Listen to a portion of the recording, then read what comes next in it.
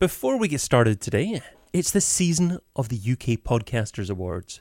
That means that for the month of July 2015, votes are open for you to nominate your favourite podcast. And I'd really appreciate, dear listener, if you'd vote for Digital Marketing Radio. I've set up a link to the voting page for you at digitalmarketingradio.com/vote.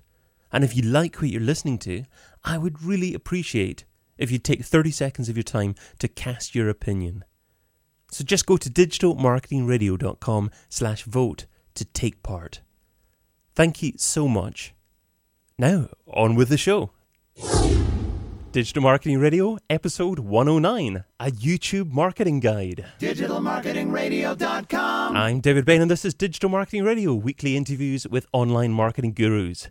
Catch up with all the previous episodes at DigitalMarketingRadio.com. The big interview with David Bain. Today I'm joined by a marketer other marketers go to for YouTube advertising advice. Nathan Haig, welcome to DMR. G'day mate, how you going? G'day viewers, listeners, podcasters. Who else have we got? We've got Meerkatters, we've got Periscopers, we've got Tweeters. Yeah, g'day everybody. That's the point of the story. Good day, absolutely. Well, you can find Nathan over at nathanhaig.com. So Nathan, what's up with the accent? Well, I got two passports, so it depends like how drunk I am and in what country. So, you know, I can say fair income over here, or I can get back to the UK and talk like an extra off lock stock. I mean, you know, pick your poison there, Dave. You know, it's... I must admit, I'm jealous. I'm jealous. I'm sure a lot of people are as well. But this is going to be interesting because we're recording it obviously on Periscope here. We're broadcasting live in Periscope. We're recording it on YouTube. We are doing an audio podcast here at the same time. Are we spinning too many plates? Am I spinning too many plates? I'm not sure. What could possibly go wrong? Clearly, you couldn't do that over here in Australia because the internet is. But in the UK, like, what a bonus! Absolutely, absolutely. Well, people watching on Periscope, please feel free to ask questions. I will try and keep an eye on the screen there as well. If I don't manage to read out every question, I apologise. You know, if you're watching along, please share it with your friends. Click on the little button there that indicates how many people are actually on.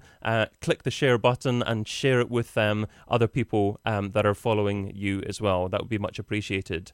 But actually, getting on to the topic itself, we're going to be talking about YouTube advertising today. So with YouTube, there's obviously organic marketing, there's advertising as well. You favour paying for advertising on YouTube and doing paid for YouTube videos. Is that correct, Nathan? Yeah, I mean, I've got a preference for scaling out really quickly, and of course, you can stay there for a week, 10 weeks, a year, and you can get your organic. I get that, and that's it. That is important. It's nice, but for me, that's a vanity metric. Like, I'd rather just make money, and actually, if I need to put some money on the table with PPC adverts, then that's what I'm going to do. So, YouTube advertising works. It's pretty cool. Mm-hmm. And any particular type of YouTube advertising? It's the pre-roll that you focus on, isn't that right? Yeah, it is. Like right now, and that will change, but right now the pre-roll or the in-stream, that's what Google calls it, the in-stream adverts, the ones where you can click after 5 seconds of watching it. So those ones are the only ones that count at the moment that I find convert. So can YouTube really drive quality leads to most types of businesses, or is there just a certain type of business that can really thrive using YouTube advertising? Yeah, that's a really good question. I think it's like everyone looks at the next social channel to be the panacea for all their business problems, and that's not the case, right? I mean, some businesses thrive on Facebook, others usually don't. So it really is the wishy-washy answer of it depends. Obviously, business to consumer type stuff always wins. Business to business, yeah, absolutely it can. But if I was selling like JCBs, I might have more of a problem than if I was selling, say, I don't know, like some sexy new SaaS product for marketers. All right, so horses for courses, really, and that's like any marketing channel, to be fair. But YouTube, I mean, it is the second biggest search engine in the world, bar Google. So, and on there you have, again, an intention to buy because it is Google. You've got people that are specifically typing in, explicitly typing in what they're looking for. So as a marketer, if you can actually tap in to what they're actually typing in, well, that's a good synergy there, to sell your product or service. So, yeah. Okay, absolutely. And I've been on your website, nathanhaig.com, and you've got a few interesting guides there. One that I had a look at is you've got a guide on how to actually create your own YouTube ads. So I'm hoping that you can actually talk us through that as well, because I was really interested by how much you actually broke it down second by second, and I found that quite incredible. How did you actually come up with that to begin with? Honestly, trial, error, and tens of thousands of dollars, to be quite honest, in what does and what doesn't work. So as a growth hacker, I kind of cringe when I use that term, but when you sit down and you just go, well, what works, what doesn't, what can I model myself upon, etc., etc. So voraciously read, sit down, put some money, physical money on the table, and actually see what works and what doesn't work. And that's really it. So you've just got to do the hard yakka, and you've just got to get it done. And that's how I've done it. Trial, error, and I found out what works and what doesn't work. And I usually get it right for most businesses that come on board with me. And is that right for you? I mean, you talked about most businesses coming on board with you. Can people cut corners now by actually following the way that you've done it and basically a system that you've set up? Or is it better for people to actually find out and test things a little bit for their own business as well? Again, really good question. So I would, if I was a business owner, I'd want reward over risk. So obviously with marketing, things change at lightning speed. So what I've tapped into is the ability to format those adverts in such a way that it holds the audience attention. Literally on YouTube, you have 5 seconds. You have 5 seconds to actually gain someone's attention. Obviously, no one wants adverts. No one wants to sit there and have to endure another advert, especially if they're looking for a video that they've typed out and they're expecting to see, and then your ugly mug pops up talking about something that might have nothing to do with the video they're looking at. Well, that's interruptive, and that's going to piss them off, right? There's no way around that. But conversely, if you come up with a really great advert, and it really does talk to that. There's a maximum congruency between what they're about to watch, what they're expecting to watch, in your advert, in your words, in your actions. If that congruency is 100%, you're just laughing. And there's very, very few people that get that right. I mean, people like Ford, and I'll name names. You look at Ford motor cars.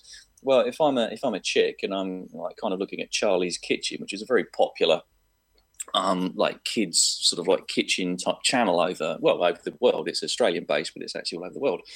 Why would I have a Ford 4x4 targeted to play before a Charlie's Kitchen, make a pie video? Like, their targeting is off, and it's just crap. And that's just an indication of like a really bad advert.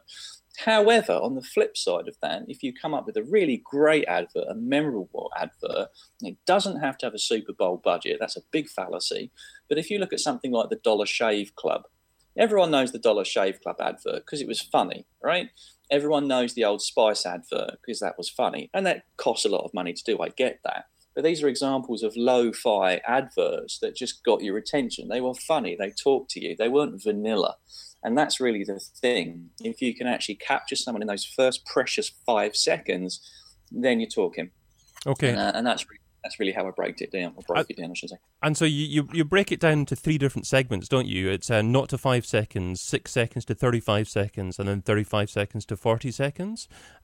So how did you actually establish those particular exact times to break it down into? Okay, again, trial and error, but here's the dirty little secret that most marketers don't actually know as well. So on your program here and now, like all your viewers and listeners can get their heads around this, Google will not charge you if you make a 40-second, so 40, make a 40-second video, okay, an advert, just a regular YouTube video, make it 40 seconds, right? You have 5 seconds to garner their attention before they can click the skip button. So that bit was fairly obvious, right? Don't make them click skip.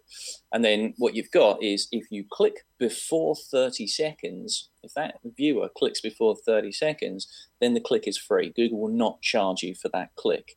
So therefore, they'll still charge you for the cost per view, but in the real terms of life, that will be around about 10 to 15 cents per view. So it's really, really cheap traffic and targeted traffic too. Yeah, and if you're getting clicks, then that's essentially 10 to 15 cents per click there. If you're not paying per click, you're only paying per views. And that's just phenomenally cheap traffic if it's targeted enough.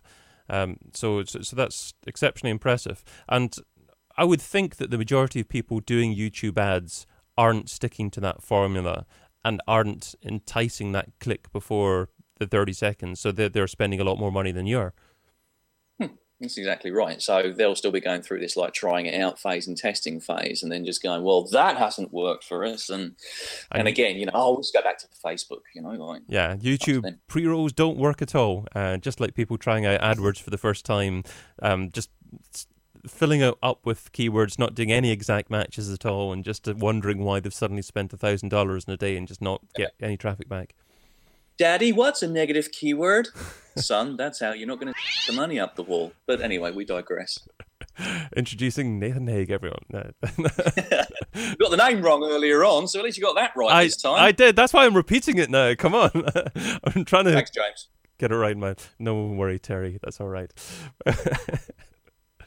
What was I going to ask next? I had a great question in my head. No, I was just going to continue talking about this framework because I think it's really, really important. So, 0 to 5 seconds, summarize really what the ad's going to be about, and then try and get irrelevant traffic to click the skip button at the bottom. Is that correct? Yeah, so the way, so I'll lay it out for you because it's fairly straightforward. So get your pens, write this stuff down. So 0 to 5 seconds, that's your hook. Disrupt their way of thinking. If you're advertising, we'll talk about this later on, I'm sure, but if you're actually targeting, say, a supplement channel or a motor channel or a fitness channel, you get the idea. If you're targeting a specific channel, so say for argument's sake, and we'll name names because everyone loves Herbalife. And the product might be like a bit in disrepute, but the marketing works, right? There's no way around that. So let's take Herbalife as our example in this, right? So you can actually target the specific videos on the Herbalife channel, like, wow.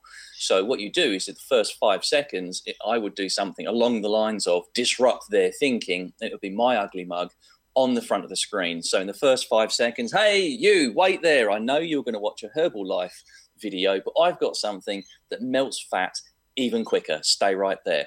So they were expecting to watch a Herbalife video. They typed it out. My ugly mug pops up talking about Herbalife and that I've got something even better. So there you go. There's your congruency right there. And I've disrupted their thinking too. So in the first 5 seconds, I'm like, whoa, wait right there. People, okay, then I will. And that's people, right? So that's the first 5 seconds. Yay. And then from 6 seconds through to 26 seconds, pitch your little heart out. So do what you need to do. I often find that people need just one thing giving to them, right? So if you go, our product can do this, and oh my God, it can do this too.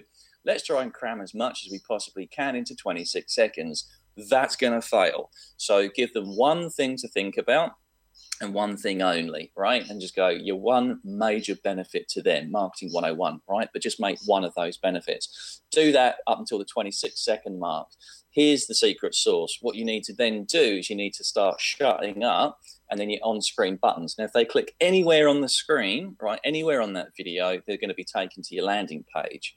But what you, as a marketer, need to do is you need to give like a call to action button, literally over the top of the screen, the top of the right of the screen, and then the bottom of the screen have green call to action buttons and be pointing to them. If it's your face that's on the screen, literally point down and say to them.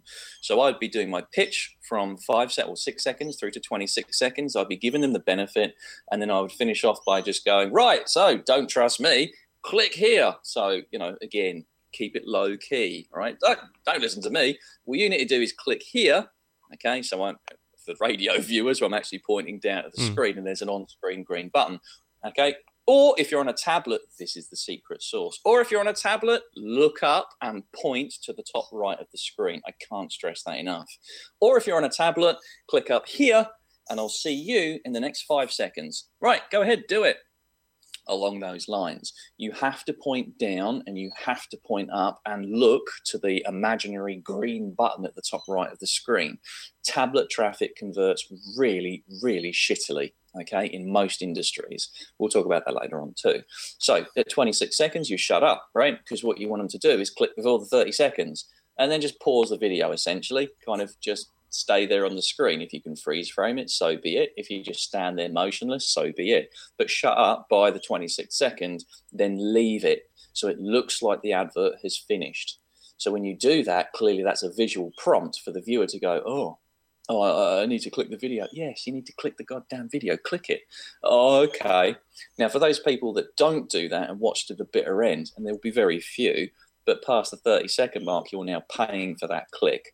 So come back to life on the screen, okay, and say, are you still here? Seriously? Click the button. So go in for the kill for the second time. Are you still here? Click the button here or here if you're on a tablet. Point and look to the top right of the screen, and I'll see you in the next 5 seconds. Go ahead, do it. The journey of 1,000 steps starts with 1. Click the button, and I'll see you soon. Going for the kill for the third time.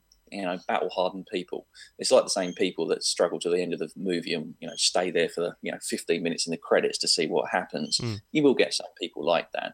But the lion's share of your people will probably click away within about 12 to 15 seconds. So front load all your best stuff in that first 15 seconds is the point of the story. So that's 10 grand of consultancy right there. If you do that, you'll dominate, no question. That's a wonderful summary there. Checks in the post. Everybody else's as well, mate.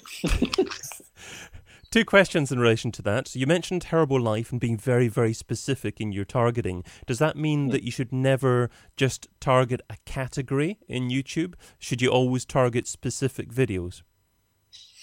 I found with my test, again, if you're not getting, I always go in with a specific channel in mind. So I'll actually do some research, and we'll talk about that. So I'll do some research. I'll find which YouTube channels I want to target, and then I'll use some separate software that people could use to actually, target the actual videos in that channel. And I'll build a campaign around that specific channel, right? What I'll also do is, as a split test, I'll also go, if I'm trying to target Herbalife, then maybe I should start typing in, right, Herbalife, because what I'll do is I'll be targeting on a single campaign just the videos from the Herbalife official channel, but also I can be equally as comfortable targeting the user-generated videos about Herbalife that have been monetized. So again, I can build a campaign around those 2 things, no problem. Okay. So I'd create, so you can have placements. Your YouTube campaign, you can actually give URL placements. So those would be specific videos in YouTube that you want your advert to play before. So those are placements, and you need software to do that. There's no way around it, right? Option B is you can actually run a specific campaign now, right, on just the keywords and key phrases, as you say. And Google does a pretty good job at that. Like it's actually quite good. So yes, to answer your question, I would do your way, and I would also do my way. I would see which converts better, and then I would just double down on the one that does and knock off the one that doesn't, clearly. Okay. Question coming in from Periscope. How much does he charge to do this? Well, I charge, at the moment, what I do is I do lots and lots of free content. So the people that work with me, I never advertise. So I use my YouTube, I use my Facebook, etc., and I just give away just a load of content, like stuff that I'm talking to you now. So I just do all of that. If people want to do a growth hacking day with me, then that's fine. They can come in, and I charge $2,000 US a day to come and work with me. Where a brand wants to work with me, we start off at $10K for the month. So so that's what I do. But really, and I mean this from the bottom of my heart, I'd love to take your business, but the reality is, if you actually look at my website, nathanhaig.com, or if you follow me on Twitter, or like me and David met on Periscope, Periscope's wonderful because I can drop all this information. And, it's a great live streaming is wonderful. And I suggest all of you guys do that with your businesses too. So, I charge like a wounded bull, but I give a lot of content away for free first. And if you implement that stuff, everyone wants information, right? They want one-on-ones. The reality is if you run a live stream and you watch all the stuff that I talk about, like with David, for example, and you ask people to swipe left or swipe right on their mobiles, that invites their followers. Very few people will actually do that on a live stream. So I like people to like see all my stuff up front. And I know that when they get in touch with me, they're implementers rather than just talkers. So not saying that that person is, obviously, but I give a load of content away for free. So yeah, take advantage of that for sure. Yeah. One other question I was going to ask in relation to what you were saying earlier on, you were talking about tablet traffic just not converting well at all. So what do you do if you know that someone's on a tablet? Do you take them anywhere else, somewhere different compared with your desktop traffic? No, so you can do that with AdWords, all right? But with your tablet traffic, in its infinite strength and wisdom, Google, even the last couple of days, obviously, as event, reconfirmed this. So you cannot create a separate campaign and split away desktop and tablet. You can't do that. They're actually lumped in with one another. And there's no way of just going, well, I'll just send, say, iPads through to a different landing page. You can't do that, all right? It's a pain in the arse, and it's an arse ache. So the best that you can hope to do, and this is the way that I've found, and again, tens of thousands of dollars on the table to find this information out, so your viewers and listeners can actually garner information from this.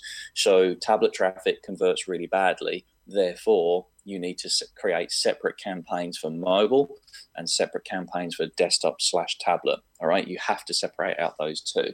All right, so that's step one. Step two is that there's that hint I gave earlier on. So the on-screen prompts, okay, with, again, I'm pointing down for the podcasters, but I'm actually pointing down and I'm looking down at the imaginary on-screen button. And then my words are, okay, and if you're on a tablet, click up here. So I'm pointing up to the top right, again, to the other imaginary button, and that's for tablet users. So you mention the word tablet. Now, it's not perfect, I'm not going to lie, but it's a lot better than just having one advert that just gets shown across, multi-platform and then just doesn't convert and drags your stats down. Those on-screen call to action buttons, you pointing to them and telling them desktop and the tablet buttons up here. Do that and your stats will go back up again. It's not perfect, all right, but if you want to advertise on YouTube, that's an awesome growth hacking tip right there. Do that. Brilliant. Okay, a lot of incredible content there. And just before we go into the second section of our discussion, which goes into digital marketing in general, I would like to mention actually your other website, the one that you have on your screen there at the moment. Do you want to talk about it exactly? Because we've got some audio listeners to our podcast as well, and I'd like you to mention that service a little bit, Nathan. Yeah, sure. All right. So I dog food all my own products, right? So all of this is as a result of me actually battle testing my own systems and sales systems and products. So here's the thing, right? We're not doing any sproiking of software or any of that. All right. What I'm going to do is give you the actual problem that you have. So the issue that you have is if you want to do a YouTube targeted campaign, you can do that. You can actually go and you can say, hey, Google/YouTube, my video advert, please play that before these specific videos. All right, so that gives you the laser targeting. You're no longer relying on someone to say, oh, well, I've tagged me video with fitness, or you're not relying on Google to have actually gone into the audio and the video track on that specific video and just go, well, I think this is about fitness. Right, you're not relying on an algorithm now. You're actually saying in your AdWords, these are the videos I want to play before. Okay, so we call those URL placements. All right. Apparently we've got like a nest of birds outside. Right. I hate wildlife in Australia. You need to understand that everything in Australia will kill you, right? It's got teeth and it will kill you, or it will sting you, or it will bite you. Even the birds. There we go. There's more. Brilliant. I love that. I was interviewing someone from Queensland once, and they were outside actually, and the noise was just incredible. Just you could hear behind them speaking with the wildlife going on, and I think the fact that when I've spent some time in Australia, but not Australian, obviously, I loved it. But perhaps if you're there for a long time, you just get fed up with it. Yeah, it's like everyone's just going, oh, Australia's beautiful. It's like all year round. It's so hot and beautiful and gorgeous and sunny. I'm sat in a white dressing gown, viewers, right? Listeners, I'm sat here, white fluffy dressing gown, just freezing, all right? So, yeah, fallacy, myths and all the rest of it. Let's go back to the YouTube. Otherwise, I'll go on a rant. It gets cold in Sydney sometime. But So, people should try out TubeMaster Pro, though. That's what you're saying. yeah, so the issue is that you want to be able to find those URL placements. Now, it used to take me 80 hours to get a VA over in the Philippines to say, right, could you actually, this is the key phrase I'm looking for. So let's say fitness. So I want you to go and find all the fitness videos that have been monetized. Now, when we're talking about monetized videos, what we're talking about is you as a channel owner, you have to have gone, yeah, hey, YouTube, can I monetize my channel, right? Connect it with my AdSense, etc. Right? So that's step one. It's an arse ache, and that's why a lot of people just don't do it. They don't even know that it's an option, to be fair, right? So that's step one. The channel owner then, step two, has to say, right, well, all the videos I'm uploading or on a per video basis, I'll tick this box and say, yes, I'd like to earn some money on this. So it's a two-step process for every video that you've seen on their YouTube channel, right? So whilst you might find 3.5 or 35 million fitness videos or female fat loss videos, what you'll find is that when you actually take those URLs, okay, and you pump them into YouTube and you have a look if there's any adverts playing before or during them, i.e. have they been monetized, what you'll find is only a fraction of those YouTube videos have actually been monetized in the way that I said. So therefore, the issue becomes, if you want to go for URL placements and do the laser targeting, you're going to need to use some software rather than a VA's 80 hours worth of time to find 500 videos. So that's where I came into it. I just went, I'm not doing that. It's just not a good use of time, not even my VA's time. So I looked into it and I just went, right, how can I find those monetized videos and then, basically create a list of those and create my campaign. And that is where TubeMaster Pro, so that's TUBE, because people are like, how does he spell tube? He's got a funny accent. So we're talking about YouTube, so it's TubeMaster Pro. Go ahead and do that, and that's the software that you need. So that's my software. I'm not sproiking it. Use it or don't. But if you want to do laser targeting as an advertiser, you will need that software because there ain't nothing else out there. I know because I had to build it for myself. And that has one purpose only. It finds those monetized videos. And then step two, it actually builds the YouTube campaign. And as you've seen, David, you actually, in 3 minutes, you can create an entire targeted YouTube campaign. So that's 3 minutes. Yeah, try doing that. 3 minutes versus 80 hours. That's the power of it.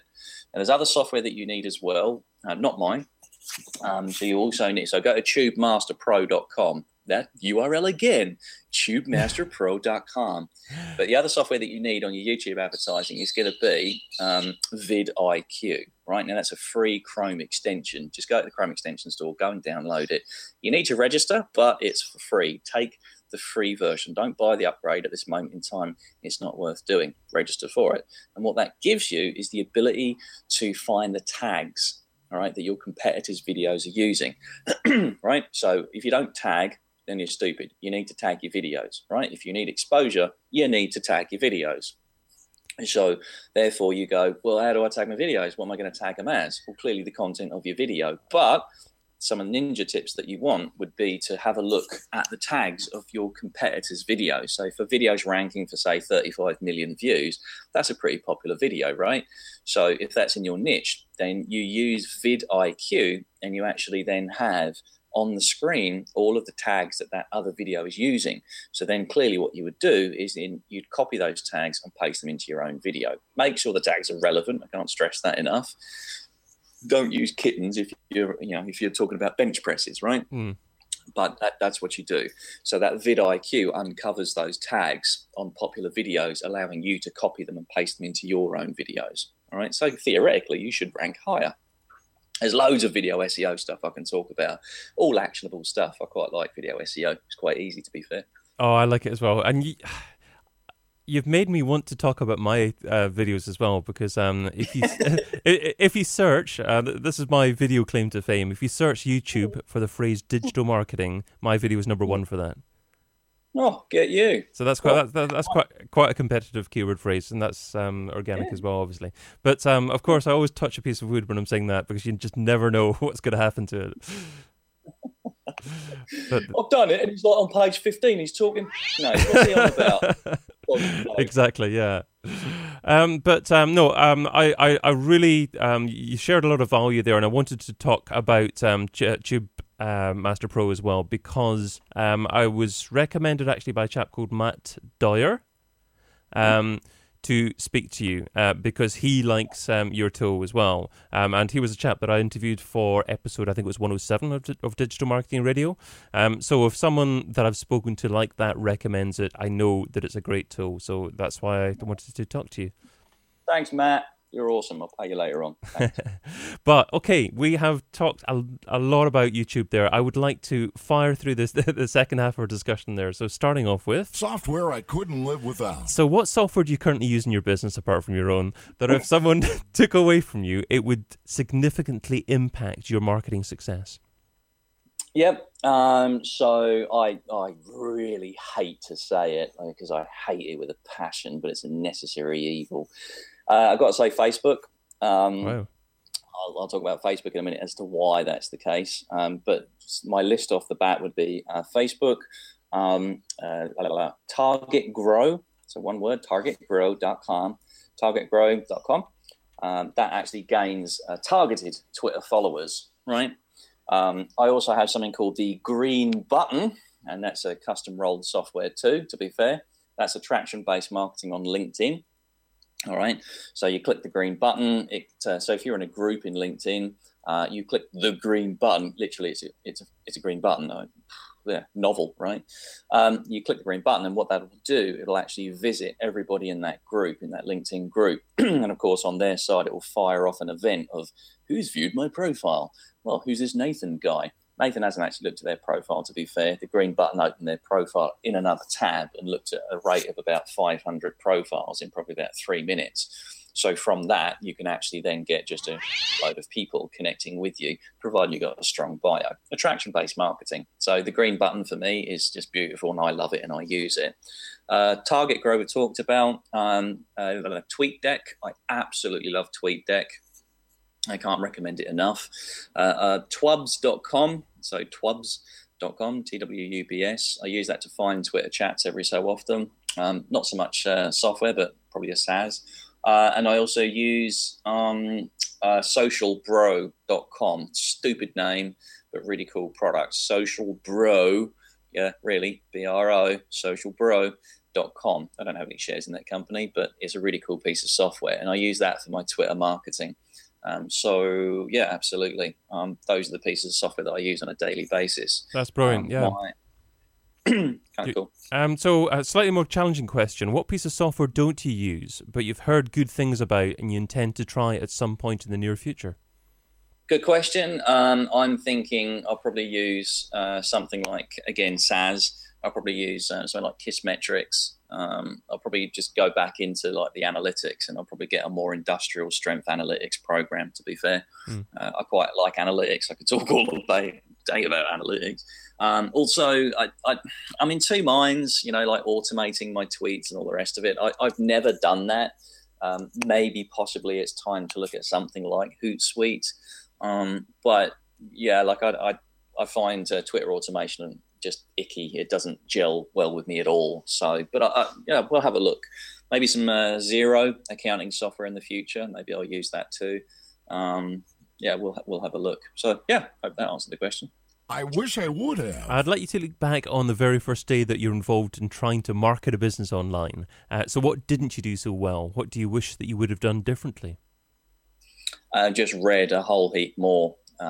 Yeah, just like sat back, taken a step back, and done a few more courses. Everyone says they don't have time. I was one of those people. So I would have preferred to have slapped myself around a bit and said, shut up, Nath, and take the whole weekend out and just basically watch all of these online courses, pay for them. Don't use YouTube. Actually sit down and pay to play to watch structured and formal courses. And then that would have saved me. You put $1,000 down on the table for an expensive course, and you can garner so much information from that. Yeah, and that would have saved me. So I put $1,000 on the table, and clearly that would have saved me maybe $10,000 in ad spend. We joked earlier on about negative keywords, for example. I mean, AdWords is such a black box and so opaque to a lot of people. I wish I had actually done more courses on that before I'd actually jumped into it. Jumping into something, it's going to cost you like down the line. If you spend that extra weekend and just learning and watching, then that will pay dividends down the line. If you watch even a couple of hours worth of video, you're already 90% ahead of everybody else that hasn't. So do you actually put some time aside now to do training every single month, say? I honestly, it sounds real cliche, but I train every minute of every day. The way that I do it, like my personal hack, right? And it is a personal hack. I love this, and I always recommend other people do this too. I don't have the time, right, to sit down there and just trawl through a load of websites, and trawl through a load of like YouTube videos. I'm not going to do that. It's not good use of my time. Sorry. So instead, then what I'll do is I'll actually use Flipboard. All right. What a beautiful app. What a completely underrated app. Use Flipboard. I can't stress it enough. And so what happens is I'll use Twitter lists. So I'll do a keyword search, all right, a key phrase search, and I'll add that to a Twitter list, right? So it could be marketing, it could be advanced digital marketing, you get the idea. But I'll create a list based around that keyword or that key phrase. Twitter lists, if you're not using Twitter lists, you've just got to, all right? It's one of the most underrated pieces of Twitter there is, and no one really uses them, okay? Or you need to. So I'll create a list, and then what I'll do is I'll bring those Twitter lists into Flipboard. So I'll connect my Twitter account to Flipboard and my Facebook and my Google Plus. Yeah, I use Google Plus, and also my LinkedIn. And I'll bring all my social channels into Flipboard, because once you're actually on that social channel, once you're in the realms of Facebook, because basically every other Bing, is going to be someone interrupting you. Now, I don't have time for that. And I don't want to get lost in somebody else's ecosystem when I've got stuff to do.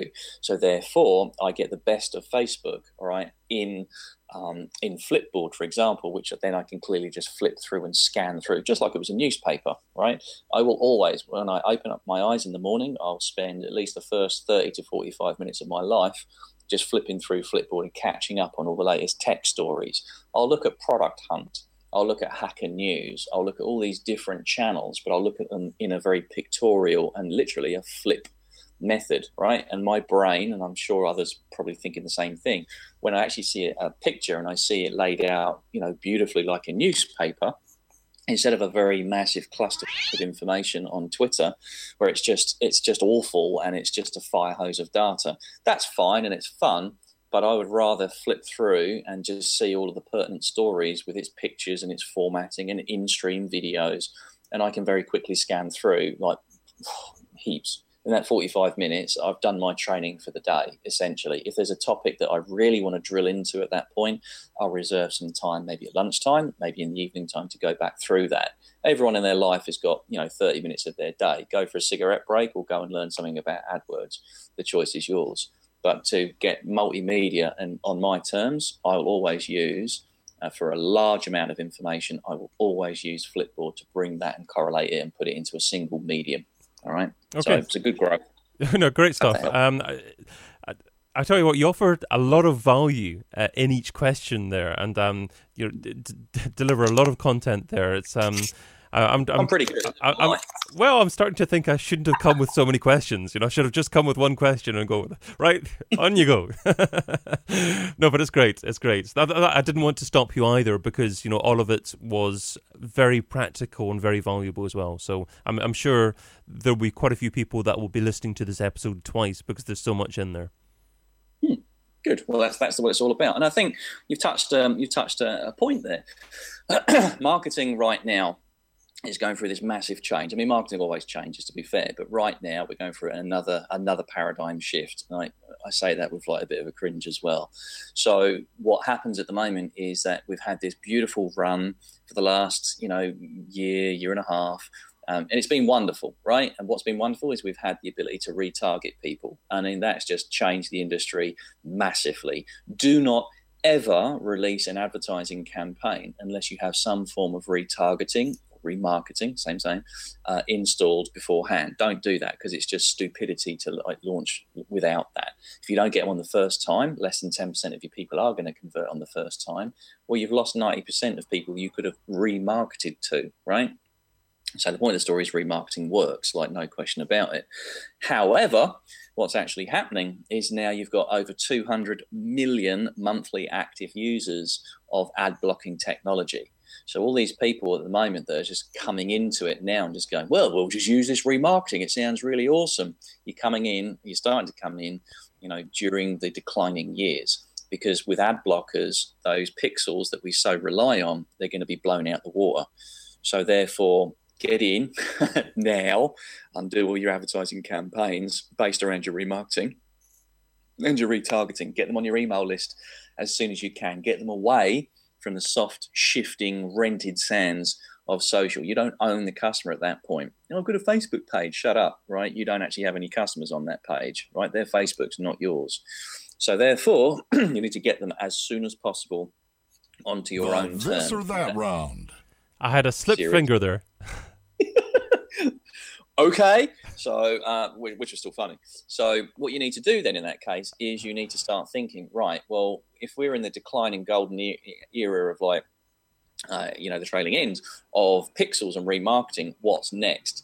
And it never really went away, but it's kind of been hiding in plain sight. So we've got content marketing, great, but everyone's drowning in content. If I see another female fat loss story from another personal trainer, I'll go postal, I swear, right? So, and it's still important to have that. Don't get me wrong. You still need quality content. You need to do that, right? However, what the better way, the growth hacking way of doing stuff now is to go, right, well, if I've got a product or a service, sure, I can put some money on the table, do my pay-per-click, go to my blog, get some organic traffic. I can do all of that. And yes, you'll need to do that. Or option B is I can go straight to an influencer, all right, in my industry where my niche is going to be hanging out and listening to or watching. So let's take YouTube because that's pertinent to what we're talking about all day. So we'll use something like famebit.com. You'll see a rise of all these type of services coming through the ranks too. So I'll go to a third-party service like famebit.com. I'll find the YouTube stars in my particular demographic who are going to be watching these stars and these YouTube talent. And what I'll do is I'll take the piss out of Americans. I'm really sorry. I don't know. It's just something I do. But I'll actually go to that influencer and I'll put some money on the table, either through the third-party site like famebit.com, or I'll just go straight to them and say, listen, can we just cut a deal where you sproik my and I'll give you some dough. Who's not going to do that, So he or she with the biggest Instagram followers, the Twitter followers, the YouTube subscribers, you get the idea. He with the biggest count wins. And you're going to see a lot more of that, in my opinion. And I'm already seeing stuff, but you're going to see a lot more of that over the coming months, especially with these pixels. And no one really has got like a fix for this. Like no tech company that I know at the moment has got like a replacement for these pixels. They're like, well, shit, what are we going to do? There's nothing that I can see on the horizon at the moment that's going to replace those. So therefore, your only option is to scale your business efforts out massively via other influencers. Coattail off their success. Don't try and get it yourself. It's going to cost you money, right? Money that you might as well put into the pockets of somebody that's already done the hard yakka. They've already got their followers, and they can put your product in front of hundreds, tens of hundreds, thousands, millions of people. Why would you not do that? I would. So, yeah. Interesting times. Absolutely. Oh, moving on to the this or that round. So this is the quick response round. Right that time. Now, I was going to cut out that in the audio podcast, so how am I going to do this?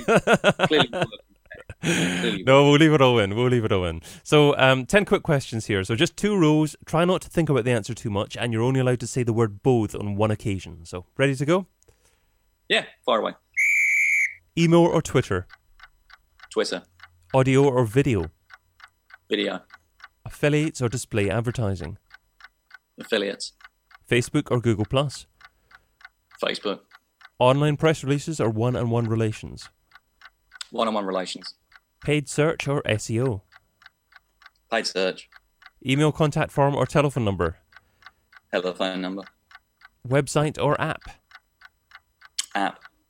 Social subscriber or email subscriber? Email subscriber. And local marketing or global marketing? Local marketing. Well, that seemed I win. It seemed fairly simple, yeah. What made you choose app over website? I hate websites. They suck and they can die, right? Websites are just awful. You got no control over it. Like, I create web software, right? So it seems odd coming from someone like me, but I have zero control over how that looks. I have zero control over how many plugins you've got, what operating system how buggy, how slow, how much memory you don't have. I've got no control over all of that. So I was a big, huge proponent over the years of just going, no, the web, it's open. Don't just create a walled garden approach. Now I'm like, that, all right, the web can suck. The web basically has no control over it whatsoever. It looks different on all devices. If you design an application, a web application, I should say, you have no control over how that's going to operate on other people's devices. All right, you've got no control on that. So Apple, for all its, and I was anti-Apple for ages. I'm like, well, their walled garden approach is awful, But the reality is, the tools are awesome, right, to develop with. It's very rapid development, and you know what it's going to be like on the target device, right? Because you've developed it on an iPad. The screen is the same on all iPads. The resolution is the same on all iPads. The experience is going to be controlled. Once I relinquish control and put it back onto the web, right, and try and emulate an app via the web, I lose control over that. I can't begin to tell you how many wasted tens of thousands of hours. I'm not going to exaggerate. Tens of thousands of hours, man hours on my team have been spent on trying to patch up little issues with the different nuances on the browsers. All right. Oh, we can get rounded corners on, Internet Explorer. We can't now get them on Firefox. And, small things like that add up, through to bigger things like animations, responsive web design, like that. I would also have a website from now on. All right. I will actually have a website and a holder. And of course, you'll need the website. There's no way around that for your company website. But, and that's never going to change. All right. You need the website to showcase what your stuff is. But the moment you try and add any business intelligence onto there or any business processes, you lose control of all of that. Right? How you think it's going to appear on their screens isn't usually how it's not going to. So have your placeholder website. This is about us, blah, blah, blah, blah. I get that. Have that. That's not changing. All right.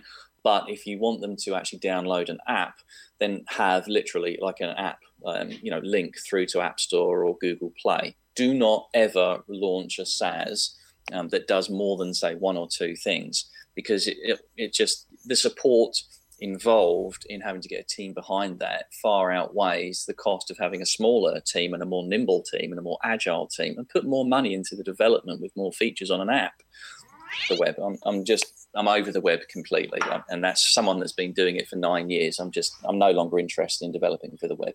So you talked about Apple to begin with there as well, laterally Google Play as well there. But if you're developing apps, there are quite a few different platforms you can develop apps for. Should you start out just by developing an app for iOS, or is Google Play and other platforms worthwhile as well?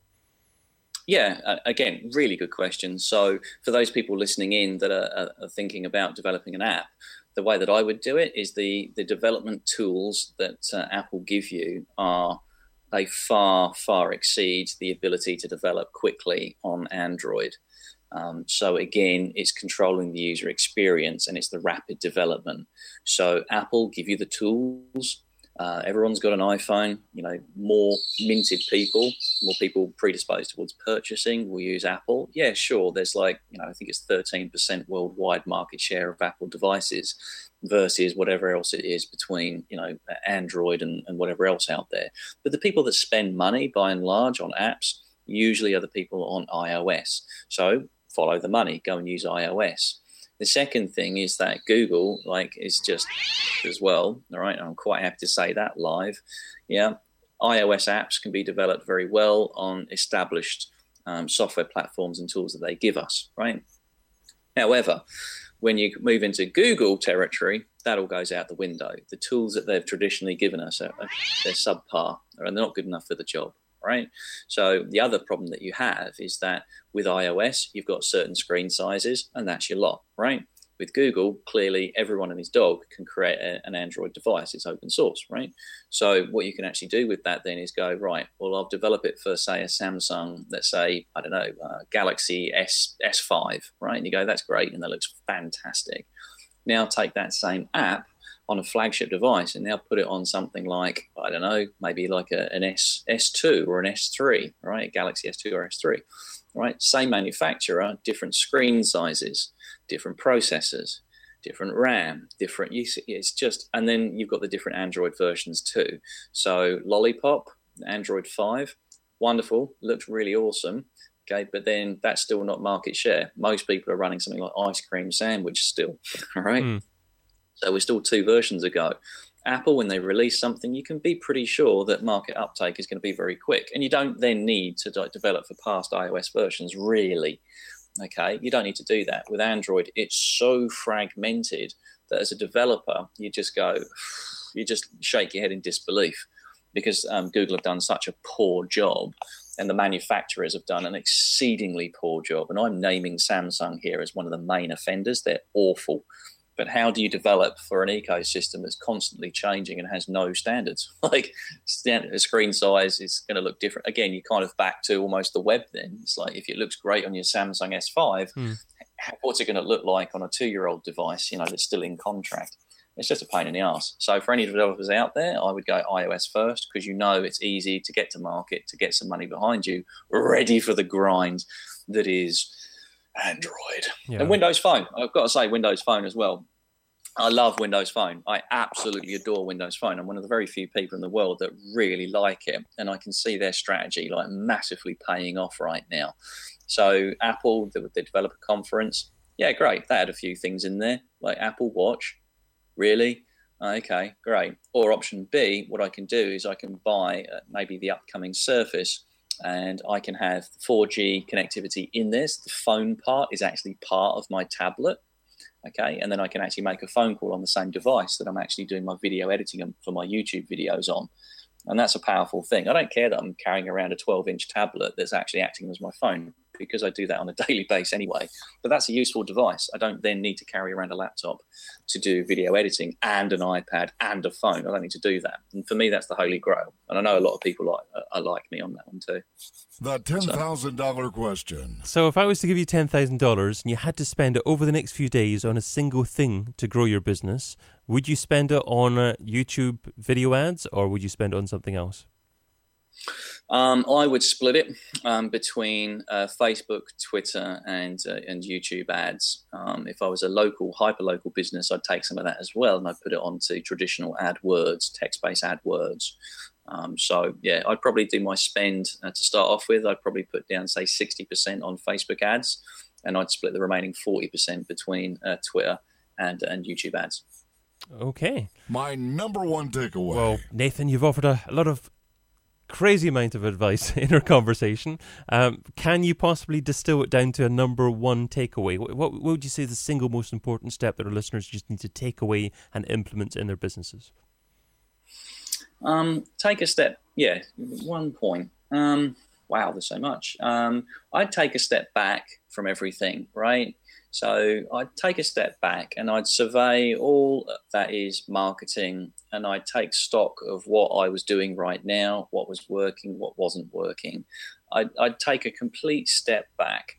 Everyone gets so ground down in what they should or they think they should be doing. There's a new Snapchat thing. Oh, okay, well now we need to advertise on there because our competitors are. Take a step back from all of it. All right, and really have a look at like what is actually working for you. Look at the figures. Don't look at the emotion. Look at the analytics. Look at the figures. The figures don't lie. Have a look at that and then base some business decisions on what works for you now versus what you think you should be doing. I find that so many times over and over that people get paralysis by analysis. They think they should be doing something. Therefore, they start throwing some time and energy and money at these other things, and it's awful because you look at them and just go, that's just never going to work. But you can't help everybody, right? So my one takeaway point: take a step back from everything. Okay, get away from your work environment. I usually do that over a weekend. I'll just go somewhere, and I'll take a step back and I'll just look at all the facts and the figures, and I'll actually analyze it, take the emotion out of it, and just see what actually is working and what isn't working. Don't feel pressured into taking on a new medium when it might not be the best decision for you. Time and money is expensive, right? Yeah, absolutely. I think a few years ago it was more appropriate to try and be everywhere, and you could possibly do that. But now there's so much going on. You've got to just focus on the areas that you love to do yourself, and also where your audience are as well, of course. Yeah, too right. And that's the thing. Like, go where the money is, go where the audience is. I mean, who uses Ello? Remember Ello from last year? Everyone like piled into Ello because the Facebook, with the real name policy. So you got all of the, the performers and the drag artists and, et cetera, go, well, we don't want to use our real name. So therefore, I think it was like something like 100 million people like piled into Ello. And does anyone use Ello now? No. All right. So shiny, yeah, exactly. Who's Ello? So yeah, shiny syndrome. And I find marketers are especially prone to that as well. So if a marketer is prone to that, then what chance does a small business owner have, small to medium-sized business owner have? And the answer is none. So by taking a step back from all of that and having a look and just going, well, look, where are our customers actually at? Are they even watching YouTube adverts? I'd hazard a guess and say they were, but not for every industry. If you find that your Facebook advertising is working, why would you not hire a consultant and double down your efforts on your Facebook, and get a better result on there? If that's working for you, then double down on that. Use some consultancy to pimp your efforts. But yeah, that's what I would do. Yeah, I hope that helps. I'll put some clarity on. Absolutely. You've offered so much value there, but I reckon that takes us to the end of our discussion, really. So thank you so much for your time and your advice there. What's the best way for our readers or listeners to actually find out more about you and what you do? Yeah, for sure. So if you go to the website, now my website's embarrassing, all right, but I do so much business from it. So, again, it's another fallacy blown. You don't need a whizzy-bang website to make a lot of money from it. So if you go to my website, go to nathanhague.com, Hague, nathanhague.com. And the best way, the way that I prefer is people via Periscope or Twitter. So the handle there is Australia Wow, WOW. So Twitter's my preferred choice, to be honest. And they can also find me on youtube.com/Australia Wow as well. You see the congruency there? So yeah, they can find me there. All my best stuff actually gets pumped out via like YouTube, to be fair. So yeah, they can have a look just there. Great stuff. Okay, well, and thank you, dear listener, for joining us, or dear viewer as well, wherever you are watching this or listening to this. If you like what you heard and you're listening to this on iTunes, I'd really appreciate your feedback. So just go to digitalmarketingradio.com/iTunes to go directly to the app and leave an honest rating and review. It'd be great to hear from you, and of course it would help to improve the ranking of the show on iTunes as well. And finally, I'm also now hosting a live show every Friday called This Week in Organic. So go to thisweekinorganic.com to find out more about that. But I'm going there. This is organic. I'm going there. That's happening. There we go. Before you have another coffee as well.